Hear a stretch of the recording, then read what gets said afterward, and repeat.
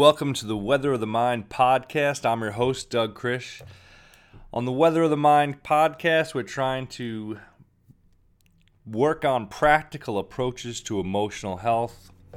Another way of thinking of it is we're trying to figure out this lifelong class, this lifelong field of study, this practical philosophy, answer the questions like the old practical philosophers of Roman and Greek times were thinking about, and ancient China and India, what makes a good life?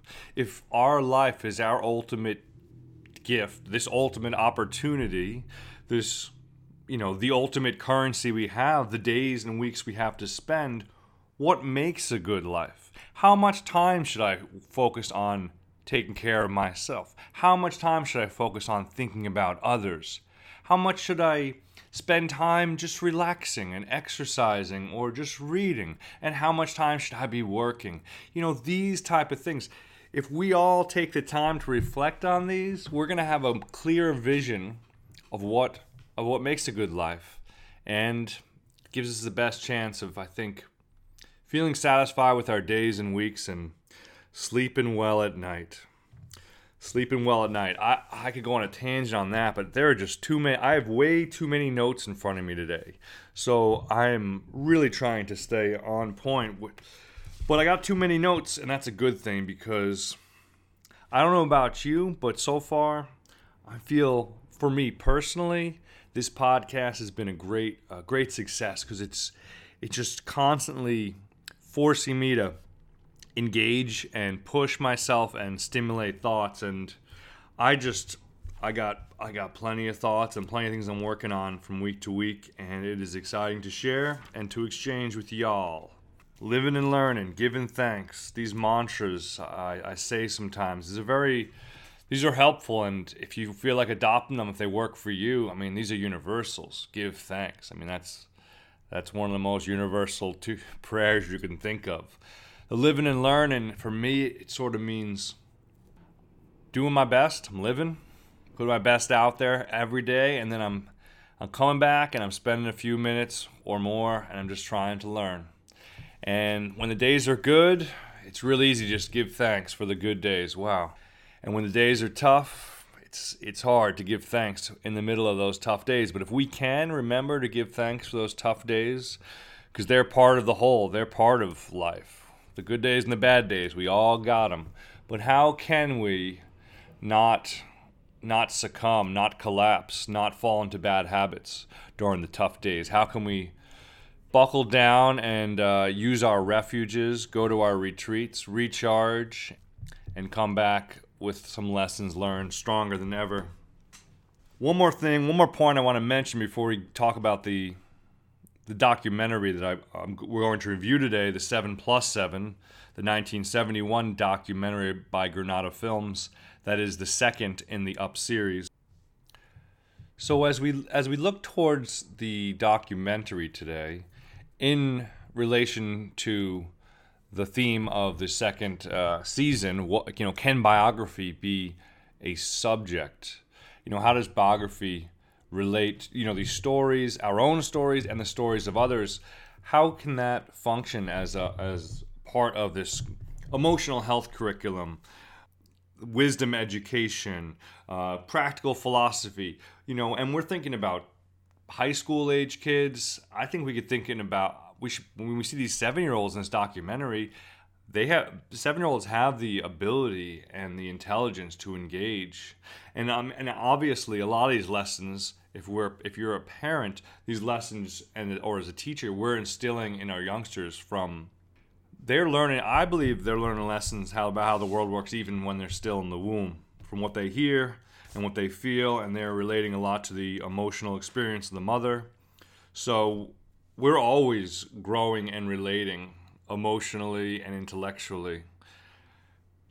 But there are certain points when we're going to be able to take lessons and learn them a certain way. So that's what we're trying to figure out as part of this. So thinking about biography, if we were to teach biography to kindergarten students, what would that look like? If we were to teach biography to 5th graders or junior high students or juniors in high school, 7-year-olds, 10-year-olds, 13-year-olds, 18-year-olds, or 35-year-olds or 45-year-olds.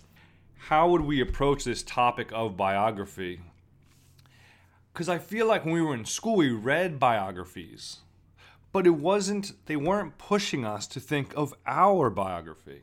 They weren't saying, hey, we're reading about a great person, but I want you to think about your life. And not just say, oh, this person was an astronaut and they tried really hard and that's why I want to be like them. Go deeper. We have to explore these biographies, at least the ones that they write for adult readers. The biographies I've been reading over the last 2 decades have so much triumph and so much tragedy. It's almost as if many of the people who accomplished great things were pushed by great challenges. All right, so let's get into the main event today, talking about the 7+7 1971 documentary. First of all, I have a few notes in front of me. First of all, what is up with the music? Dun dun dun at the end of the film. Oh man, I think maybe that's British dark humor. For those who haven't seen the documentary, they say, give us a child. The main premise is give us a child at 7 and I'll give you the man. Okay, so that was the premise of the show, of the documentary, that they hypothesizing that who you are at age 7 is pretty much going to be very strongly correlated with who you are at 30 and 40 and 50, or in this case, 28, 35, 42, because the documentaries go every 7 years. I think the 7-year slice was a good length. I'm not exactly sure what it's based upon, and I want to do some research on that. But one thing is, they entitled this 14-year-old episode, the 7+7, they said this is the interim report. The interim report between 7 Up, the first document, when they were 7 years old, when they were children. This is the 14-year-old, the interim report, and 21 when they will have reached adulthood. So I'm not sure if in the beginning they were thinking we'll do 3 and show the development from 7 to 21. But thankfully, this May, they're coming out with 63 Up. So we have a lot of good documentary in front of us. One of my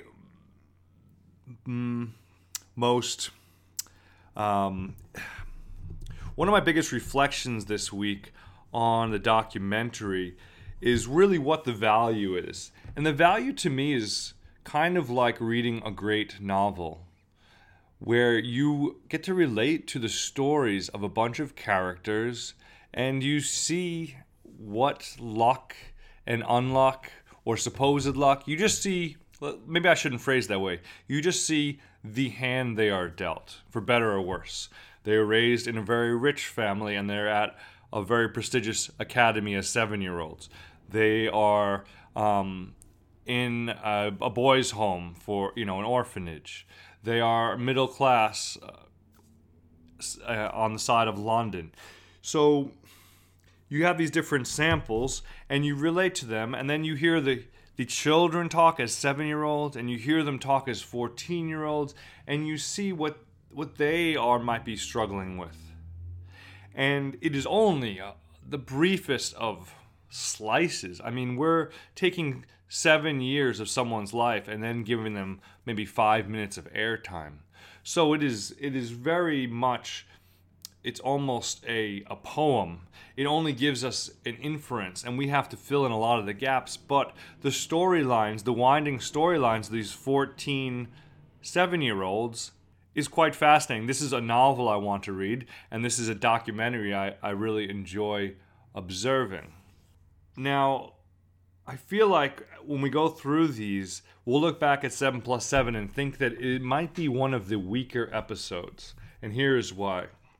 Of the 14 characters, it seemed like we lost about 4 or 5 to an kind of an awkward teenage shyness.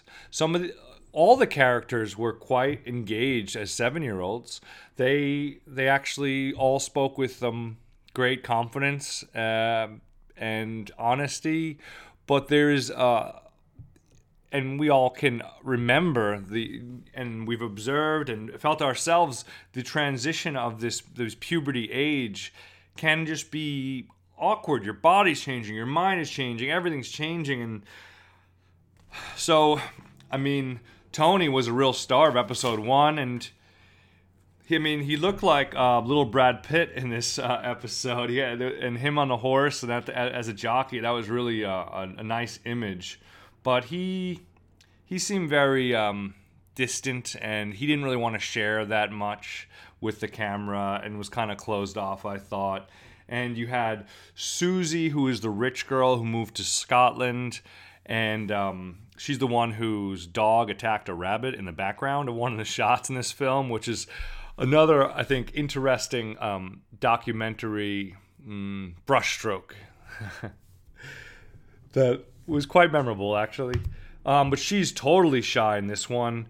Paul is rather shy. Paul is one of the boys from the boys' home, and they just said, "Oh, Paul moved to Australia to start a new life." But they don't explain how that worked or anything, because he's only 14 years old. I guess I don't know. Maybe I don't know how that works at all. But they didn't talk. They didn't talk to him that much. Charles, one of the 3 boys, he was kind of quiet. Half the characters almost were not well developed in this one. However, I think they're going to come back to us as they become more comfortable as 21-year-olds. So please bear with these characters. But a few characters I thought really were fully engaged and had I'm just impressed by the intelligence. And I want to interview 7-year-olds and 14-year-olds in America and just kind of see what our kids would respond to some of these questions. I mean, that's one of the reasons I try to put this out here, is just to engage and stimulate, and maybe this is something we can recreate on some level at a local level. I think there's something to that. So a few of the characters that really left an impression on me this week.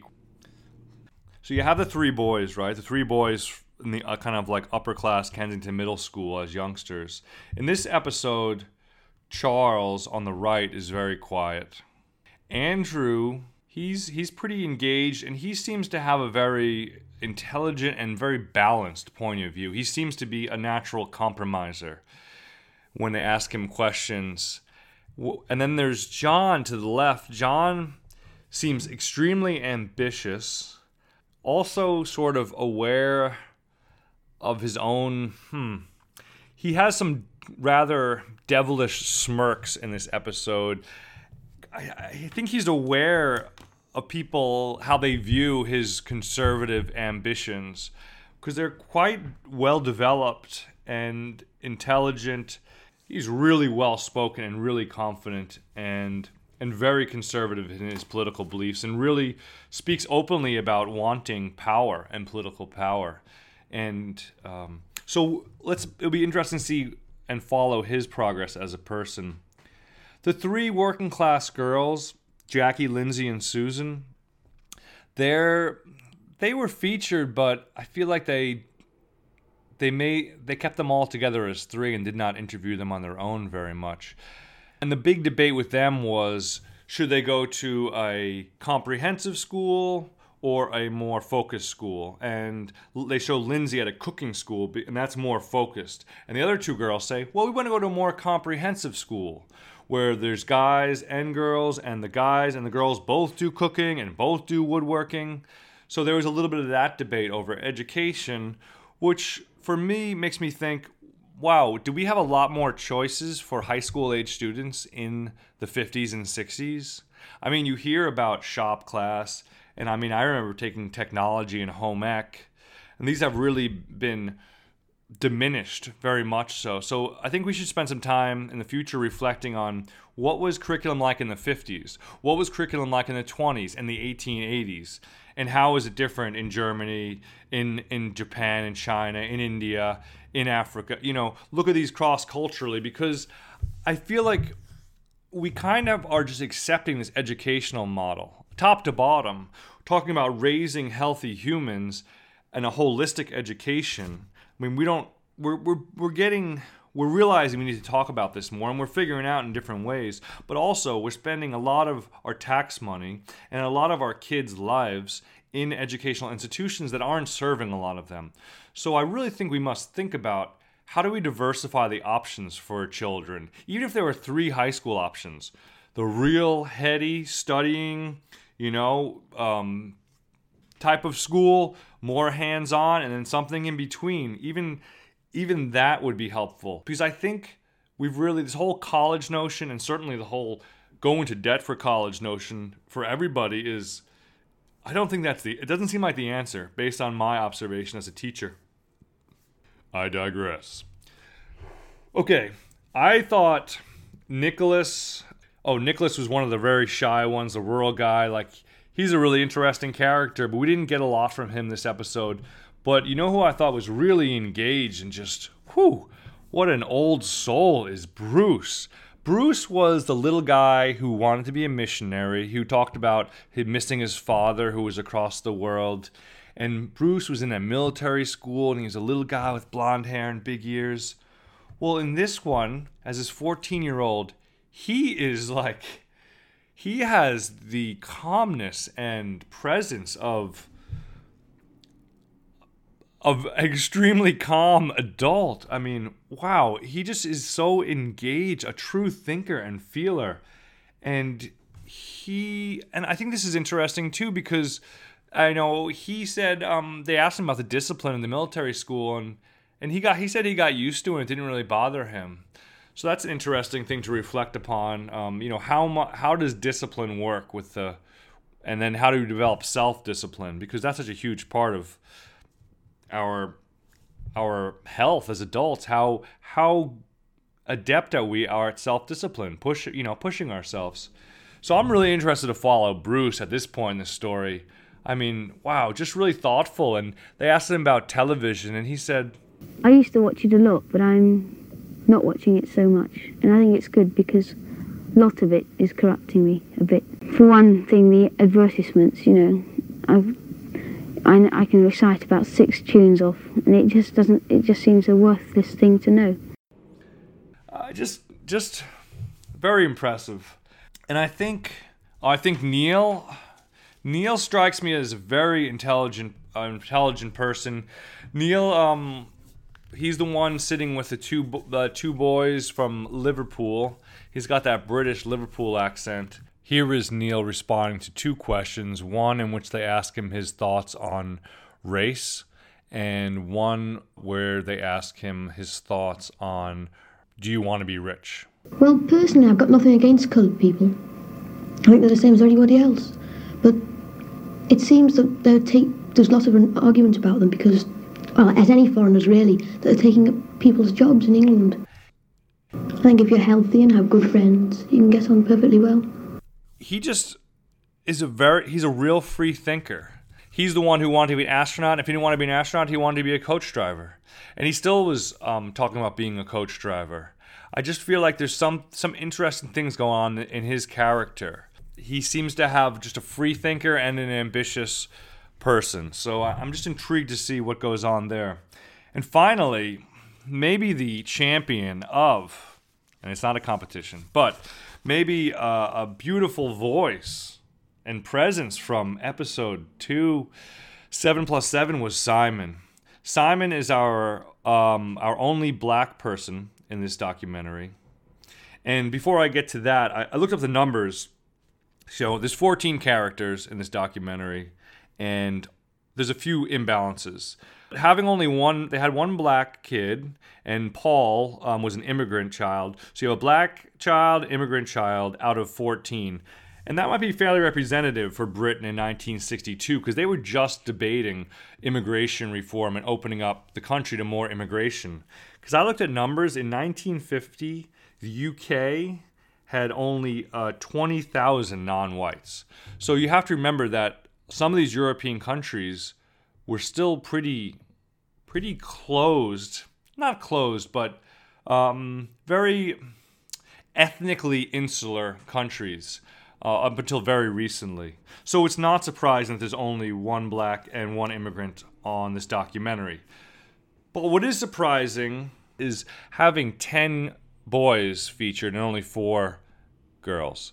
And that was a mistake, and the director has since acknowledged that as a mistake. So that is one weakness of the documentary.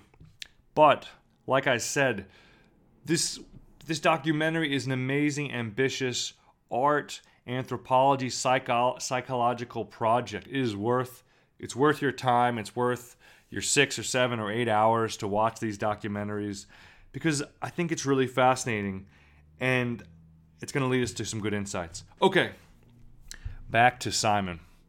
So Simon, at this point, he had left the orphanage at age 13 and now was living back with his mother at age 14.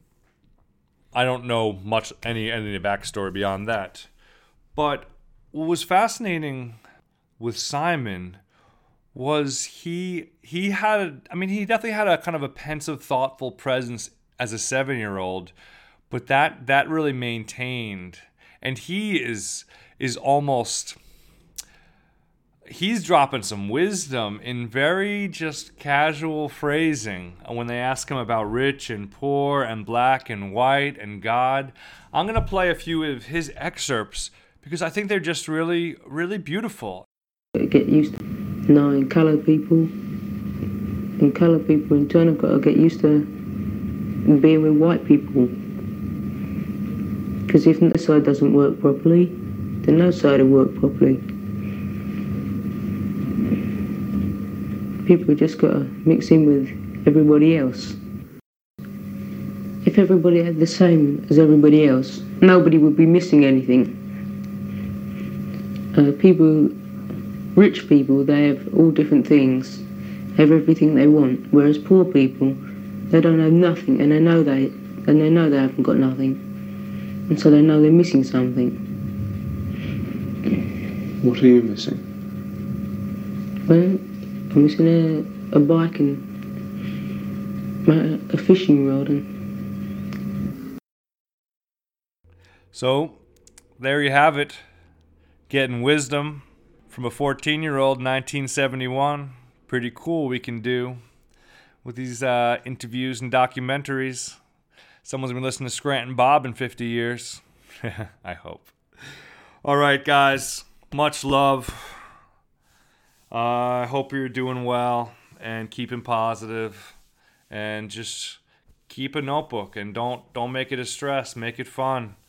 Give yourself 5-10 minutes a night to reflect and digest, and keep living and learning, keep growing. We're all little plants. Let's try to make the soil as healthy as possible. All right, guys. Peace.